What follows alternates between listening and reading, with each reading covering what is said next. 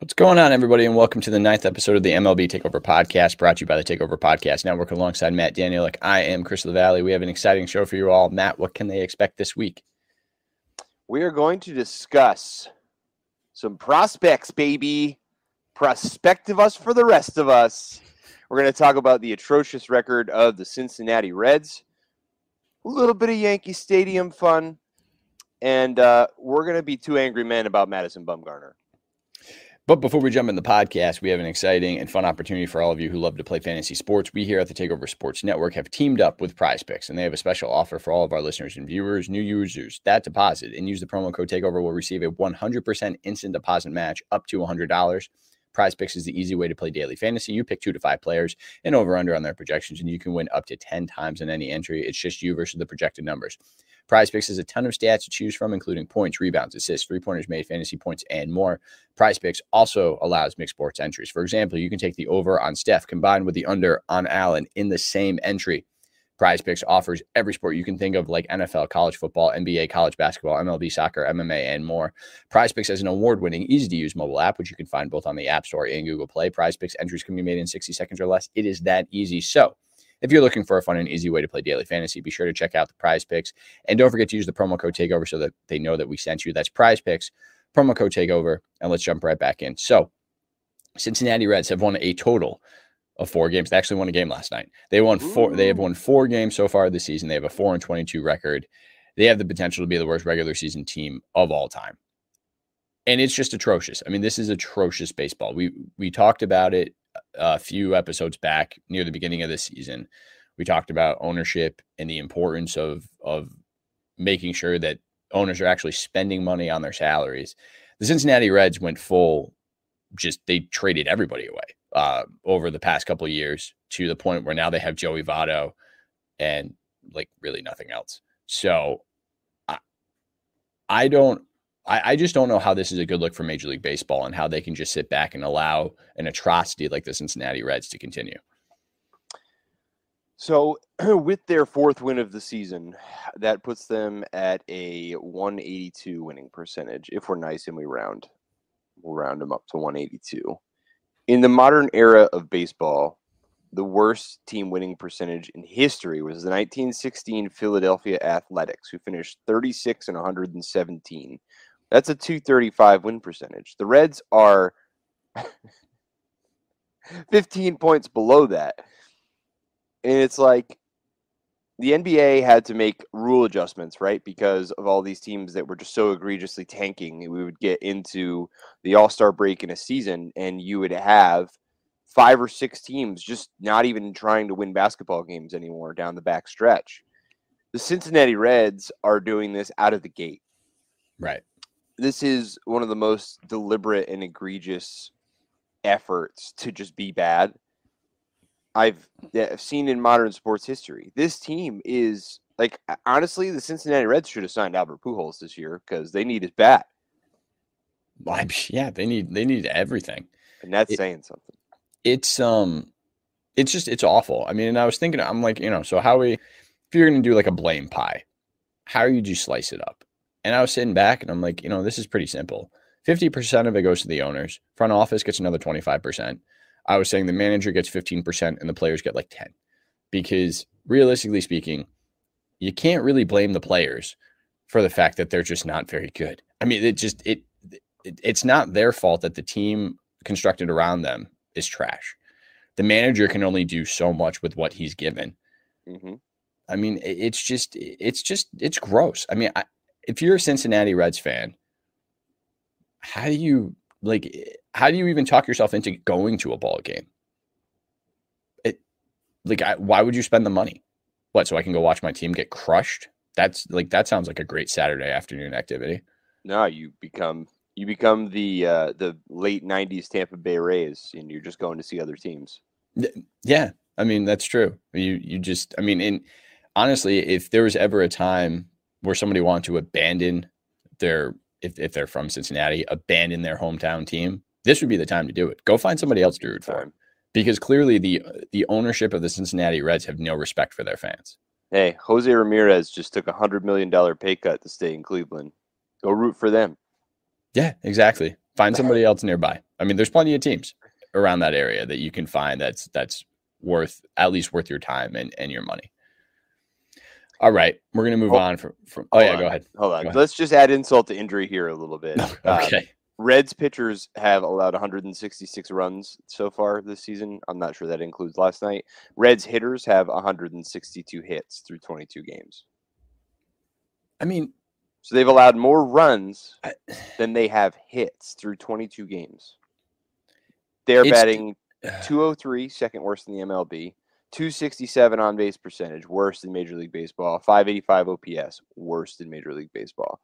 This is historically bad. This is contextually one of the worst 22 game starts, 23 game starts we have ever seen in baseball. Their best pitcher right now has 1 win on the season, and his ERA is 7.01. I mean, like, what are we doing, folks? Look, Nate Eovaldi also only has 1 win on the season. So yeah, but I don't appreciate 7? You. I don't know. It may as well be. No, probably not. Boston just can't put any runs on the board right now. But the point is, we're in this era where we're talking about how much baseball needs to be competitive, right? It needs to be entertaining.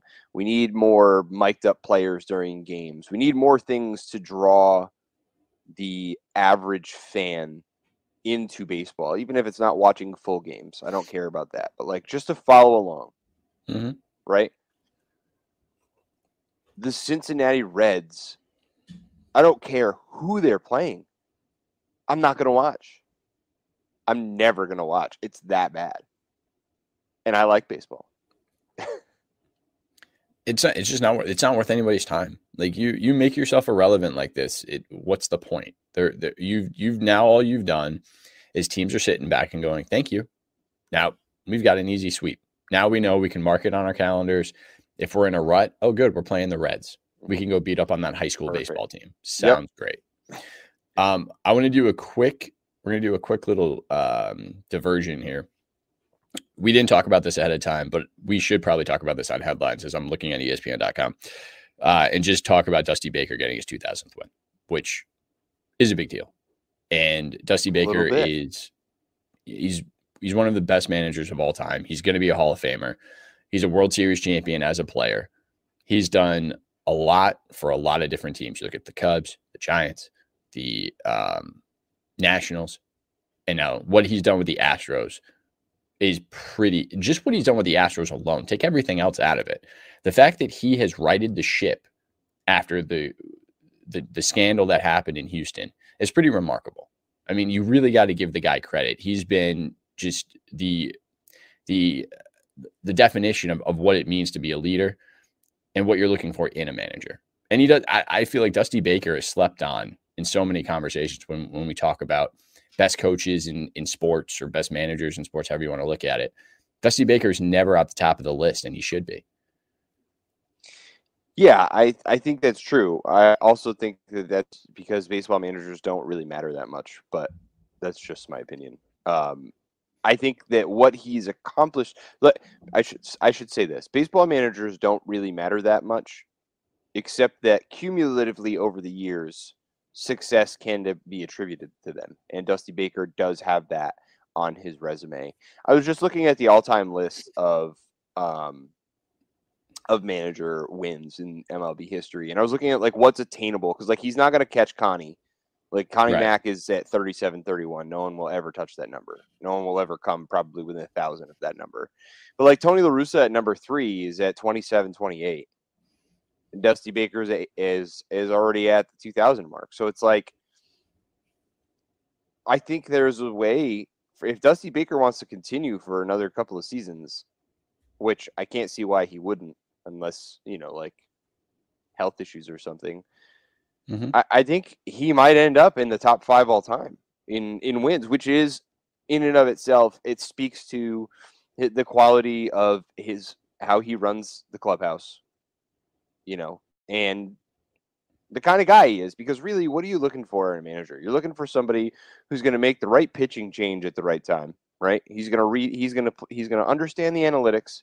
He's going to read the baseball part of it, and he's going to run a good clubhouse, right? That's what you want from Dusty Baker. You want Dusty Baker to keep everybody in line. You want, to not be banging on trash cans when Dusty Baker's around. You have that expectation when Dusty Baker's there, right?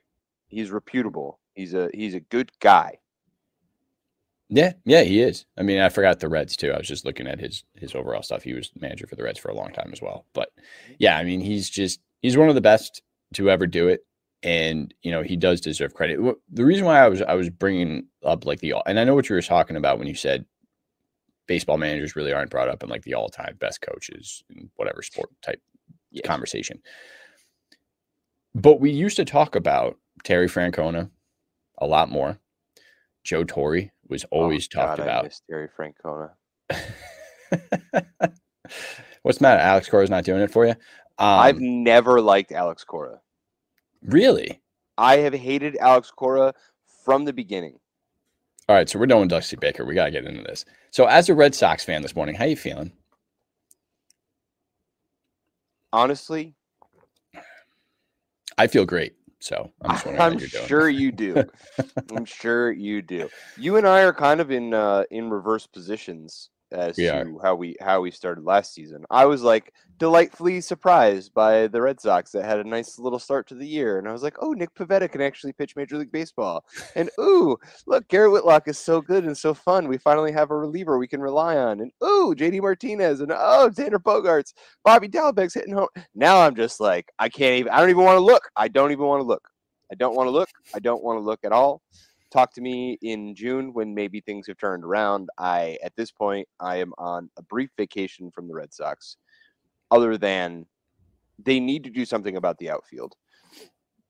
Last year on Spaceball, you and Austin Space, when that's the womb that this show came out of. Yes.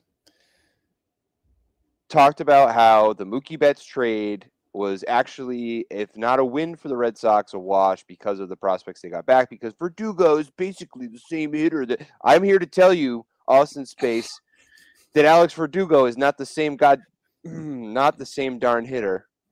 Sorry, I caught myself there. It's okay. As Mookie Betts, he's not even in the same stratosphere. And I really liked Verdugo last year, and I'm certain that he's going to be better as the year goes on, but he is no Mookie Betts. And I was excited to have Jackie Bradley Jr. back. His defense has been phenomenal. It always is. He cannot hit the ball. He can't hit the ball. We're playing Kiki Hernandez in right sometimes. It's just not good. And then here we have 25-year-old Jarren Duran blasting balls in AAA Worcester. He's literally done everything he can do in AAA. Mm-hmm. He's got blazing speed, makes good contact. He's an excellent outfielder, and they bring him up for one game. He goes 1 for 4, and they send him back to Worcester. You can't tell me that we don't need some of that, because we're not putting runs on the board. Well, you need something, and you need a spark. And if that kid's going to give you the spark, why not give it a shot? I mean, you got nothing else to lose right now. You guys can't win games. No. And this is not the year where you can be like, it's fine. No big deal. The East is a mess. We're going to we'll catch up around the All-Star break. If you fall behind in the first third of the season this year, it's going to be nearly impossible to make a wild card in the American League. Yes. Yep. Yeah, you have about a month left of screwing around before it's all over. Yeah, I mean, unless we go full Oakland A's 27 game, or 22 game win streak or whatever it was, then maybe you got it. But I mean, that's very improbable. Still no signs of Chris Sale. Yep. For a guy that injured himself in the offseason not playing baseball. Oh, by the way, Evaldi's ERA is 2.94, so it's actually not bad. It's pretty good. For him, I'm not impressed. That's pretty good. Yeah, it's fine. I'm not impressed by Evaldi. You know what I'm impressed by as a Red Sox fan? Can I just have one moment of a shred of light? Yes. Somehow 97-year-old Michael Wacha has been our best pitcher easily this year. Yes, he has been. He's been really good. He's been really fun. Let's see, what does he have here? He's got, I saw his name. Back. He's got 3 wins. He's got a 1.38 ERA, and he's got 36 strikeouts. No, he doesn't. I'm sorry. He doesn't have 36 strikeouts. He has 19 strikeouts. 19 I'm sorry. Strikeouts. Yeah. He's been really good. He's been really good for us. Yeah. I mean, you guys are wow, you guys are terrible. I know, dude. I'm just looking at your stats right now. It's Bogarts and Devers and literally nothing else. JD's not hitting. Dalbec, I'm not even sure Dalbec has a home run yet this year, to be honest with you. Like, it's so bad. Verdugo's terrible. Jackie Bradley's terrible. Trevor Story's been bad. This is what happens, though, with these guys that change teams. It's always like this. It was like this with Lindor. It was like this with Bryce Harper.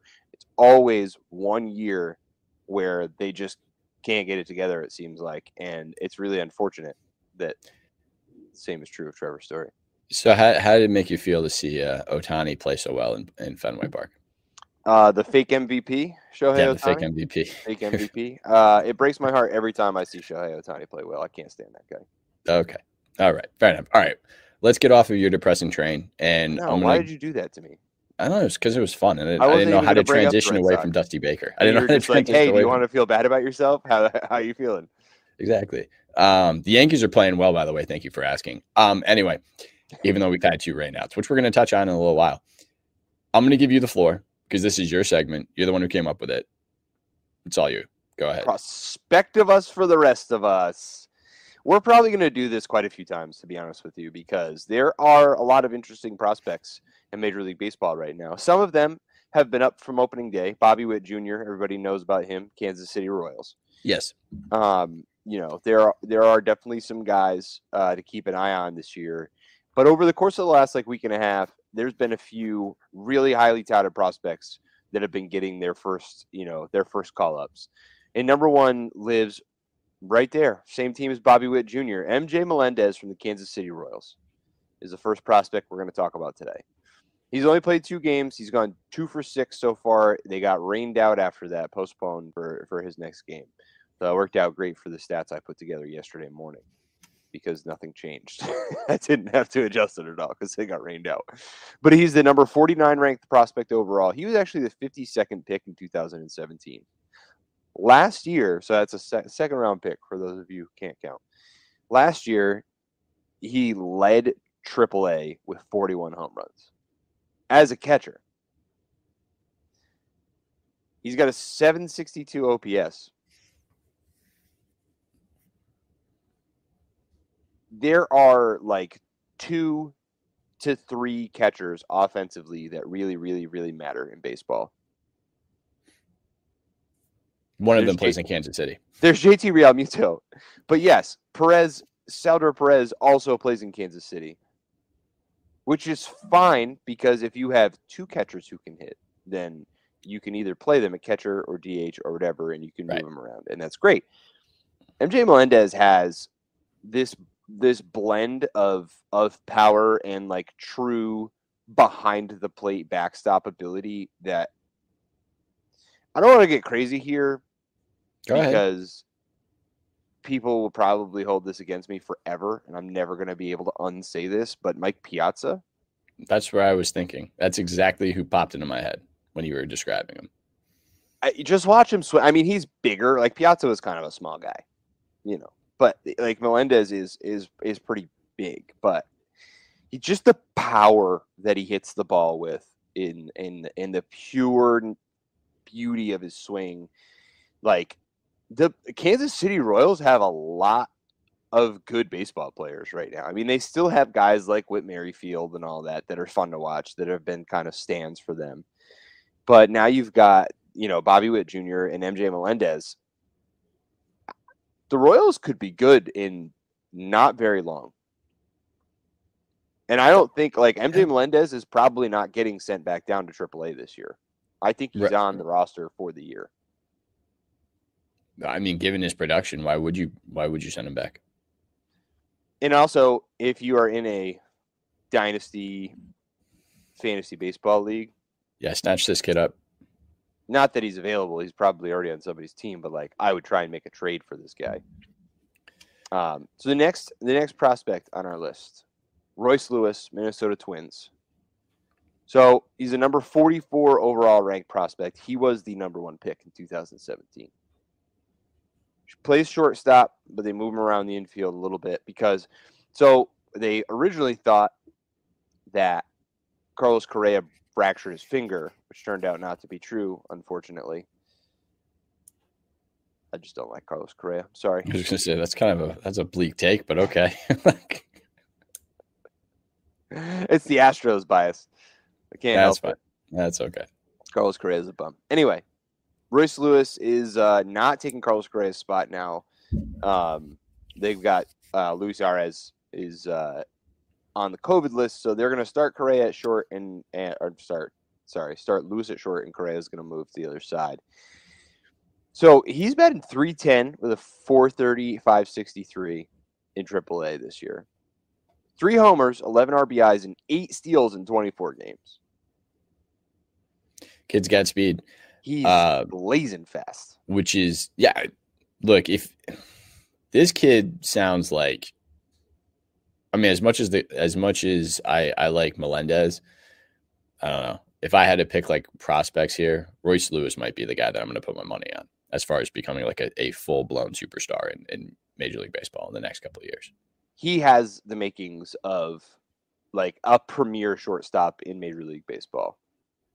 Yes. You know, and that speed translates to defense as well, where at short you're asked to cover so much ground, as we've seen from some of our favorite guys like Pedroia and Jeter over the years.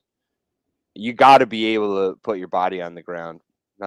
Why did I say Pedroia? Pedroia is a second baseman. I can't even talk about any part of the Red Sox right now. Did you want to talk about Nomar? Is that you want to go way back? Yes, that's the good old days. Who was in my brain, and I said Pedroia's name. Well, yeah, I mean Nomar, Jeter. You had God, what's his face? Tejada back in the day, way back in the day. Yeah, that was the golden age of shortstops. That was an amazing time. Anyway, we really don't have anybody. No, hold on, because that's important to talk about Royce Lewis here. Shortstop was always, like, when I was growing up watching baseball, like, shortstop was the position that everybody wanted to play in Little League.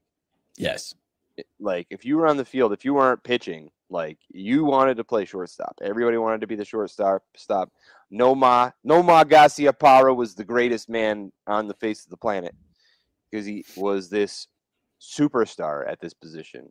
And it was the same thing with Jeter. I feel like this generation of baseball doesn't have a single shortstop that fits the bill like those guys. No. Not one. It's not advertised the same way either. And a lot of that, I think, has to do with the popularity of baseball. But you're right. It was, I mean, really, shortstops were the quarterback of the baseball team. Like, that's how people looked at the shortstop position, is you were the quarterback. You were the face of the franchise if you were a superstar. And that was back when A-Rod was a Mariner.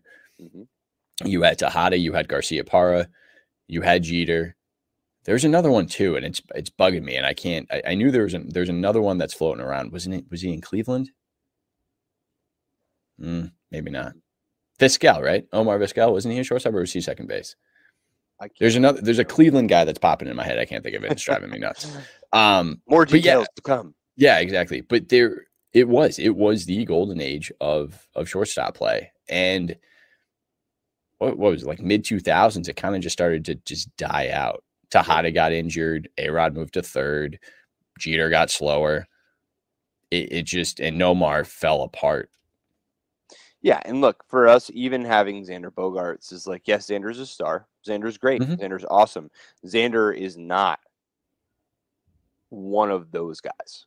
No. And I think that Royce Lewis has a chance to be one of those guys. Because even Francisco Lindor, who was billed as the face of a franchise, I don't think he is that anymore. Like, I just don't think you have to be really, truly special. Why do shortstops not have power? Why do these guys not hit? Why can't any of them hit for power? Well, I mean, not one of today's shortstops, really, other than maybe Correa, is going to hit more than 25 home runs. And back in the day, Jeter was really the only one that didn't hit for power. Yeah. Everybody else everybody else did. Nomar was getting, 30, 40 home runs. Obviously, we knew A-Rod was because he was drinking testosterone.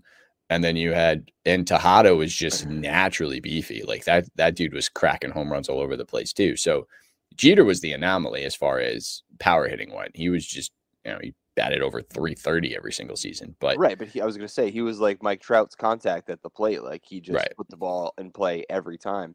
So yeah, I think that Royce Lewis has a lot of potential to maybe bring a little bit of prominence back to the shortstop position. I've got one more prospect for us. Juan Yepez, corner infielder for the St. Louis Cardinals. Everyone's beloved Albert Pujols had better watch out because this guy's coming for his DH job. Pujols is about to be cut or optioned. Well, I mean, he's not having the best season, so. I mean, who could have predicted that? I was rooting for him, man. I'm not saying I wasn't rooting for him. I delusionally talked myself into a world where he could have a little bit of a resurgence this year, but the simple fact is Yepez is hitting 286, 383, 586 slugging in the minors from last season. He is a pure masher. And aside from pure power, he's got a sub 20% strikeout rate. Power hitters in Major League Baseball do not have sub 20% strikeout rates. Hello, Aaron Judge. Right. Yeah. Not only that, but he can play both the corner outfield and corner infield spots. And it sounds like he's going to replace Pujols as the everyday DH. Or maybe switch between him and subbing out Dylan Carlson because he's not been spectacular this year either. It seems like this kid's going to stick. And especially in fantasy baseball, with three important things about this. Fantasy baseball, home runs matter. This kid's going to mash. Home run derby, which is one of the few things that people still really, really, really care about and get up for in baseball. Yes. Look for this guy to be in a derby in the next couple of years because he just has it, dude. He's got that pop. And also, just guys that have power in general make baseball so much more interesting. I mean, yeah, it's cool to see a really, really talented hitter that bats 343 walk up to the plate and put one in play. Yeah, it's great to watch Kevin Youkilis walk one out of every 4 at bats because it's good for your team, but it's not exciting. It's not fun. Absolute smashed balls are fun. Yeah, and we don't really have that type of power anymore either. Like it's very interesting. We're going There's back. Very few guys that have it. Yeah, I mean, you have 2 of them play on the Yankees. You have Stanton and Judge, who can just decimate anything. Trout, when Trout gets a hold of something, same thing. Bryce Harper has that ability. Yeah. So there's you have a few. But think about it. Who's like, if you take out Stanton and Judge because the Bass brothers are kind of in their own category. But if you think about the rest of the league, like, is Nelson Cruz the first guy that comes into your mind outside of Stanton and Judge for like true pure power hitters? And he's like 47 years old. That's sad, but you're probably right. I'm going through right now. I mean, it was Pujols for a stretch. It was, Miguel Cabrera's had years where he's been in that category. Right. These are all old guys, man. Even a guy like Raffy Devers, who Devers has power, no doubt. But like, he doesn't have. This is going to sound stupid because steroids, but he doesn't have Mark McGwire power. He doesn't have Sammy Sosa power. He doesn't have like that. I am just going to mash this thing. David Ortiz power. Right. Thank you. That was a way better example. I'm just trying to blank out all Red Sox thoughts. That's okay. And that's Judge has that. If they want to make things fun for like the home run derby one year, what they should do is they should make a cutoff of you have to be at least this old and up to be in the home run derby and get all the old school guys to just smash home runs. That'd be great. The year. Especially now that this is Pujols' last year. You get Pujols, you get Cruz. I don't know who else, we could dig deep and actually look at some of like the older dudes. But I mean, like, to me, that would be fun is just watch the old guys and see what kind of power they still have with Is this the like little lollipop balls. 35 and up pickup Yeah, the basketball 35 league? and up home run derby Home run type derby. deal. Yeah. Just because it would be fun to watch them, see if they could still do it. But, it just to bring some sort of more excitement. And home run derby is exciting. People still tune into it. It's not like it's not like the NBA skills competition where nobody watches. God. But yeah, I just think that would be something that would be really interesting, especially with a lot of, we're seeing Cruz isn't going to last that much longer, I don't think. Well, maybe, I don't know. He keeps hitting home runs, but Pujols is obviously going to be done. And before we know it, Judge and Stanton have only got a couple more years in their prime, and then they're going to start falling off. So I don't know. It's just something to think about. But we definitely, this whole podcast right now, as you've been bringing up all these prospects, and I'm still stuck back in like the late 90s, early 2000s of like just the golden age of baseball. And it just bums me out because we're not in the same position that we used to be. No, we are not. We were very fortunate to grow up when we did and to watch the baseball that we did, because it's just not the same. I don't know. It's probably too deep of a conversation for the rest of this podcast to try and speculate as to what exactly happened to the game that changed. Like, no, we'll do that eventually, though. That'll be a full podcast show. Yeah. So that is a couple of different prospects for you guys to keep an eye on, both in your fantasy teams and in real life. Two angry men. Here we go. So Madison Bumgarner was ejected. The Diamondback starter was ejected by first base umpire Dan Bellino, I believe is how you say his last name. Bellino called Bumgarner over at the end of an inning to check for pine tar, which is the new MLB policy. Rather than look at his hands, Bellino was rubbing Bumgarner's hand while staring at his face. It looked creepy, and it was extremely uncomfortable. Bumgarner was rightfully irritated, swore at the ump as he walked away. Bellino tossed him from the game. So that's the Reader's Digest version. You can go on YouTube, Twitter, wherever, and you can see this for yourself. And when I first heard about it and I first saw it, the only camera angle I saw was the back of Bellino's head towards Bumgarner. And then I saw Bumgarner make the comments and then make some more. And then Bellino tossed him. So at the time, initially, I'm like, yeah, okay, so he probably said something stupid and he got tossed. Like, that's on him. That's not on the first base ump. And then I saw the other camera angle where it looked like he was at a day spa massaging oil into Bumgarner's hands while just grilling him at the same time. The fact that Bumgarner, who has been known to be a bit of a rough rider, the fact that he didn't just deck him in that moment alone is impressive. And Bumgarner should get so much credit from everybody around him for not having just the urge to absolutely decimate this dude. Because let's be real, if Bumgarner got a hold of Bellino wouldn't be recognizable. So umpires, you guys suck. Okay. And this goes for all officials right now. The NBA refs are on a whole nother level right now in these playoffs. They've been atrocious.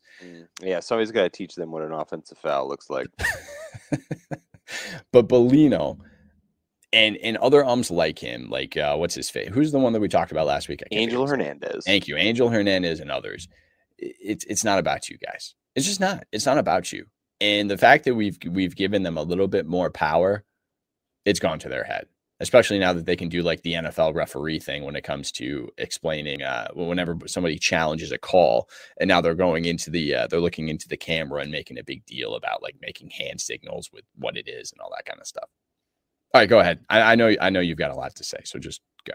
I honestly don't have a lot to say, but I can tell you for sure that if another man ever unnecessarily touched my hand for that extended period of time while staring me dead in the face, I would knock him out. Madison Bumgarner would have been 100% justified in taking a swing at this idiot. And I can't believe he didn't do it. I can't believe Major League Baseball isn't doing anything about these umpires. Take away the fact that Angel Hernandez is literally giving other teams wins because he is so egregiously missing calls, right? Take that away. What was gained by the first base umpire, Dan Bellino? Everybody should know his name. I want to really get this going. This thing where if you are just this big of an idiot, everyone knows who you are. Dan Bellino deserves all the fame we can give him. Egg his house. Shoot spitballs at him in a restaurant. Whatever you can do to reinforce the fact that this man is a scummy, weird, creepy, shitty human. So, and this is interesting too, that I was thinking about this. If a player did something weird and creepy like this, he would get suspended for a decent amount of time. I don't ever see umpires getting suspended or referees getting suspended. And this is in all sports right now. This isn't just MLB. For doing really stupid, blatantly ignorant things. They get a talking to, or, well, we just won't let them ref or ump postseason games. Yeah, but they're still getting checks. You're still paying them. That's not, still on national TV touching Madison Bumgarner's hand. Right. So I mean, what you're saying is that they won't get their bonus this year, but they're still collecting a paycheck. Whereas if a player does something that's considered out of line, they lose game checks and they're out for a period of time. I don't understand why. And it's almost like these refs get, or officials, let's just put it this way, officials in general seem to get like this protective bubble that is put around them as if they have the most difficult jobs on the planet and no one can ever possibly understand the stress and what they go through. I'm sorry, but you're getting paid a lot of money to do a relatively easy job. Mm-hmm. I'm not saying that there's not difficult calls that you have to make from time to time, but for the most part, you have a dream job. You're one step lower than a professional athlete. Realistically speaking, you're making hundreds of thousands of dollars a year to officiate a sport. It's not life-changing work, folks. And no. It's not as difficult as everybody seems to make it. And the real technical problem that I have with this is there is no justification. There is no justification for the way that he handled Madison Bumgarner. No. Pine tar, for those of you who don't know, have you ever gotten tree sap on your hands? It's like really difficult to get off, right? Like you took your Christmas tree out after Christmas was over and you got sap on your hands. You got to really get in there with like some Dawn dish soap and like scrape that stuff off your hands, okay? That's why pine tar is illegal, because it gives you so much stick and grip on the ball, right? Right. It's 0% difficult. Here's my hand. Oh, it's not sticky and tacky, so there's no pine tar there. That happened in a second. There's no world in which this is required. There's no world in which this much hand contact is required to determine whether or not there is a foreign substance on your hands, because you would know immediately, because it wouldn't feel like skin. Exactly. Yeah. There's no justification for it. This guy should be given, like, give him half the season off. Just start chucking these guys in the penalty box, all right? Start hitting them in the wallet so that they can get it together, because there's no place for this. Baseball can't afford this kind of weirdness. Yeah, everybody's going to talk about it, which is fine. But, like, I would have rather just seen Madison Bumgarner pitch the rest of the game. Yeah. Come on, the Diamondbacks are probably going to lose anyway. Why are you going to take Mad Bum out? I mean, Diamondbacks 14-14, so they're doing okay. 50-50 shot. If they weren't in such a loaded division, they would actually be pretty okay. But no, it's just these guys need to stop getting just this giant bubble around them needs to be popped, and we need to stop treating them like, they're victims all the time. And I get it. They do. They take a lot of heat from time to time, but a lot of times it's deserved and it's earned. It's not like people are just like, oh, I'm just going to blame the refs today because my team didn't play well. Some people do that. But the majority of the time, if you're getting a lot of heat in the national press, it's because you did something to deserve to get that type of heat. Yes. And look, the job is the job is the job. And I'm never going to say, like, I'm not going to say that you should just go along with whatever the structured and accepted standards are with something, right? Like, think if something's wrong, something's wrong. Or if you're not getting what you deserve, then you should say something about it or do something about it.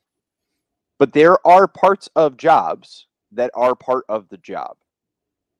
That spotlight and that pressure is part of being an official in a major sports league. Just like at my job, I'm going to have 20 people who need something from me all at the same time and are going to ask me 7 stupid questions and are going to be a pain in my ass. That's part of my job. I can't cry about that, right? Like, I can't be protected from that. And that's what seems to happen with these officials. You are in a position where you're going to make subjective calls at times that are going to be dependent upon your view and your opinion and your interpretation of rules, which means that it's going to be subject for debate for the people, for the millions of people that are watching you do it. You chose that spotlight. I'm not saying that you should be allowed to, attack people's families for it, but you definitely should be able to pass judgment on how they do their job because you do a job that happens in front of a camera that is watched by millions of people. Right. And Major League Baseball needs to do a better job of setting the line. All sports need to do a better job of setting the line between the zebras and the players because, unfortunately, baseball is weird. Baseball is this weird, passive-aggressive tug of war between the players and managers and the umpires. Basketball, it's like everybody's just buddies. We all just want to be BFFs with Giannis and LeBron. That's all I want for Christmas this year, Adam Silver, is I just want LeBron to send a card to my house so that we can be best friends. So I won't call him for that travel. I won't call Giannis for that clear and blatant charge because we're all BFFs. Football, I don't know. Football, they must just... I'm not sure what the requirements are to be an NFL referee, but... I don't know either. All right. First name basis. We're going to talk about something a little less grumpy, I guess, is the way to put it. So we're done being angry. Yeah, so the Yankee brass is looking into putting a retractable roof on Yankee Stadium, and this has a lot to do with the fact that there's been two straight rainouts. And frankly, why hasn't this been considered sooner? Now, I have read articles looking into this a little bit further that it has been brought up in the past, at least as far as the Yankees are concerned. They've thought about this in the past. But the fact that more, especially if you're in New England, anywhere within like New England area, let's say like geography from like as south as Baltimore north, why you wouldn't consider doing this in general makes no sense to me. Because especially early in the season, it's cold. And then in the postseason, if you're in the postseason and you play in New England, there has to be, you have to look at it as there is some sort of a disadvantage, especially if you're someone out on the West Coast, especially someone like the Dodgers. Or you look at Arizona, you're in the Diamondbacks. You're in the World Series. You have to travel to Boston or New York or wherever out on the East, let's say Baltimore in some weird dystopian world. And you're going from 80 degrees to 35 and sleet for a World Series game. There's a chance of it for sure. That's a bit of a disadvantage for both teams, yes, but more so for the team coming from the western part of the country, where you're in warm weather, and now all of a sudden your body's going to shut down in a weird way because it's not used to being freezing cold. So I think if we're trying to keep a competitive balance in the sport, why not look at the fact that at least in the early parts of the season, as long as the latter half of the season, postseason, I should say, not really latter half of the season, but once you hit the postseason, yeah, you close up the roof and you make it, you turn it into a dome. and you make it fair for everybody. And also be more enjoyable for the fans. Who the hell wants to go, spend $700 on a postseason ticket at Fenway Park or Yankee Stadium and freeze your butt off in standing room only because it's 35 degrees and snowing at a World Series game or an ALCS game? Oh, man.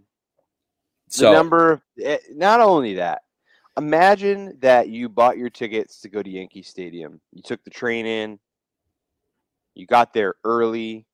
You went and did all the cool stuff in Yankee Stadium. It's a little cold, but you're not too worried about it. It'll be fine. It's early. It's 10 a.m. You got a 1 o'clock start. It'll warm up. And it warms up. And the game's about to start, and you're so excited you don't even care that you spent $500 on tickets and $120 on your first 2 beers. And the second inning comes, and it starts to rain. And you go into a rain delay. That's fine.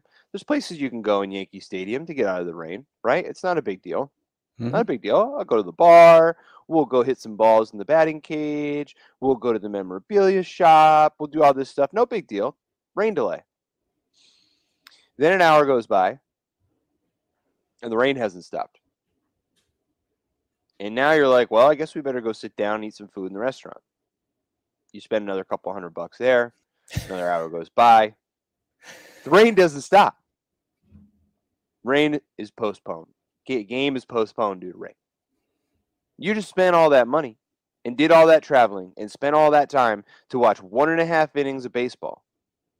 You, the fan, who's going to go to 1 or 2 games a year, maybe, right? Like the average fan is not going to get another opportunity to go and see this game. Right. And not only that, the postponed game will now be in the middle of the week at like 1 o'clock in the afternoon. So you're not even going to be able to use the ticket. So now you're going to have to turn around and sell it on the secondary market and hope that you can possibly get your money back, because realistically speaking, most people are not going to take a day out on a Wednesday to go see the Yankees play the Orioles. Baltimore. Yeah. I mean, it's not going to happen. So I mean, the whole point of this, I went on this whole other diatribe, but you brought it back to the whole point, which is the rain and the inclement weather that a lot of, especially in New England, you deal with all the time. Mm-hmm. And obviously, yes, in the Midwest too, you deal with bad weather, which is why, again, I come back to every team should do it. Every team should do it. I honestly think they should get rid of domes anyway and they should all just be retractable roofs. Yes, open stadiums with retractable roofs. 100%. Look, do I have a really hard time picturing it on my beloved Fenway? Yes, I do. Yeah, that would be rough. It would be weird. But it makes sense. That's the thing. It makes sense. Like from a very logical perspective, you take revenue sharing from the league. You say we're putting a retractable roof on every open air stadium in Major League Baseball, so that if there's shit weather, all we have to do is spend 20 minutes closing the roof. And we're also going to bomb the Tampa Bay Rays stadium and just rebuild it completely from the ground up, because that thing is a disaster. But there's a team right there that should not have a dome. Why do you have a dome in Tampa Bay? Because it rains there all the time. That's fine. But again, that's a reason for a retractable roof. Because it's hot outside. I don't care. I don't care how hot it gets. You can deal with the heat. It's the fact that, because Arizona, that's a retractable roof, right? The Diamondback Stadium, isn't that a retractable roof? Yeah, okay. The way the heat is in Arizona, you have to have a retractable roof. Right. But they also could have gone the route of just having a dome, and they chose to do the retractable roof thing. It just makes the most sense. It really does. And maybe it would mean that maybe they would have to rebuild a couple stadiums. The Fenway Park thing would be tough. Because I'm sitting there and I'm going, I don't know how structurally they would be able to do it. Yankee Stadium is easy. The way that it's built now, the new stadium, it wouldn't be that difficult for them to do. Yeah. The older stadiums like Dodger Stadium and Fenway Park, that might be a little tough. Wrigley Field, that would be interesting. But I get the sentiment of what you're saying, of eliminating these rainouts, mm-hmm. which impacts the fan. Yep. And making it a more balanced competitive field when you do have severe weather changes. it does make a lot of sense, and Major League Baseball could certainly afford to do it. At the very least, the New York Yankees should do it. Yeah, the Yankees and the Mets, both of them. You might as well do it in both New York places. I mean, by the way, why are the Mets winning? I mean, they are so good. It's so crazy. I don't understand it. I don't understand it. That 7-0 comeback win that they had, they ended up winning 8-7 against Philly. Yeah, against Philly. Crazy. I was at work, and my dishwasher at work is a Mets fan. He wears his Mets hat every day. So he started talking about it. I had streamed Taijuan Walker in the baseball league. He was really good last year. I was excited. He gave up freaking like 5 runs in the first 2 innings. And he was like, dude, I did the same thing. He goes, I'm so mad. You know, we're just both, him a Mets fan, me a Mets hater. We're both just talking all kinds of smack, piling on the Mets. You know, he was like, this is exactly what I expect from this team. He was like, I knew this stuff was too good to be true. This is them coming back down to earth. And then we go home, and all of a sudden the Mets come back and win 8-7, and they are just not stopping right now. They're not stopping, and Jacob deGrom's not even in the rotation, and we keep saying that, but it's still true. I'm going to hold on to this Mets are going to collapse take until there's no hope of it coming back around. But they're starting to make me look really dumb right now. Well, it's starting to make us both look really dumb. And I'm the same way as you. I'm going to hold on until post All-Star break. Yeah. But come August, if they're still, and I'm not saying they're going to maybe be on the same pace or trajectory that they're on right now. No. But if they're still in first place, or they're in second place and they're knocking at the door of the Braves or the Phillies, then yeah, we're going to have to we're going to have to revisit the whole thing. But the fact that you brought up DeGrom, and I know you said, yeah, we always bring it up. It's important to bring that up. The fact that DeGrom is still not even there yet, because they're going to be even more potent once DeGrom enters that pitching staff again. Yeah. So I just want to throw out a little fun fact to loop back to our retractable roof thing. Yeah, go ahead. This article from livescience.com estimates that a retractable roof adds between $100 million and $150 million to a project over an open stadium. That's nothing. That's nothing. They could do this to all of the stadiums. Yeah. I mean, yeah, all of you out there, if you go and you dig into how expensive stadiums are, that extra $150 million, that's like you buying a car and somebody saying, yeah, Apple CarPlay is going to cost you an extra $400. Yeah. Oh, okay. That's fine. Here's the $400. I mean, that's literally what it is. It's not $150 million on a $1 billion project is really nothing. Nothing. So, all right. You got anything else? Just more tears. Just sadness about the Red Sox and the Yankees being good. Well, I mean, if you're tired of watching your team lose, you could always just watch my team win. It's actually quite it just makes me feel so good. Although the timing of my Brian Cashman article probably doesn't sound so good because I bash Cashman in this article I wrote for the network's website. But he still needs to go. I do have something to finish up first name basis here. Okay, go ahead. I just want to say that this network is absolutely crushing it. And I really hope that you guys that listen to our show go and listen to a lot of the other products that we have to offer through our YouTube channel, through our podcasts, and now with lots more written content on the Takeover Pods website. Specifically your Cashman article, which I loved. Thank you. But also our fearless leader, Blaine, shout out to him. He wrote this great article about Texas A&M football and what the expectations are for them this season. And I really enjoyed that. Also, it was really well written.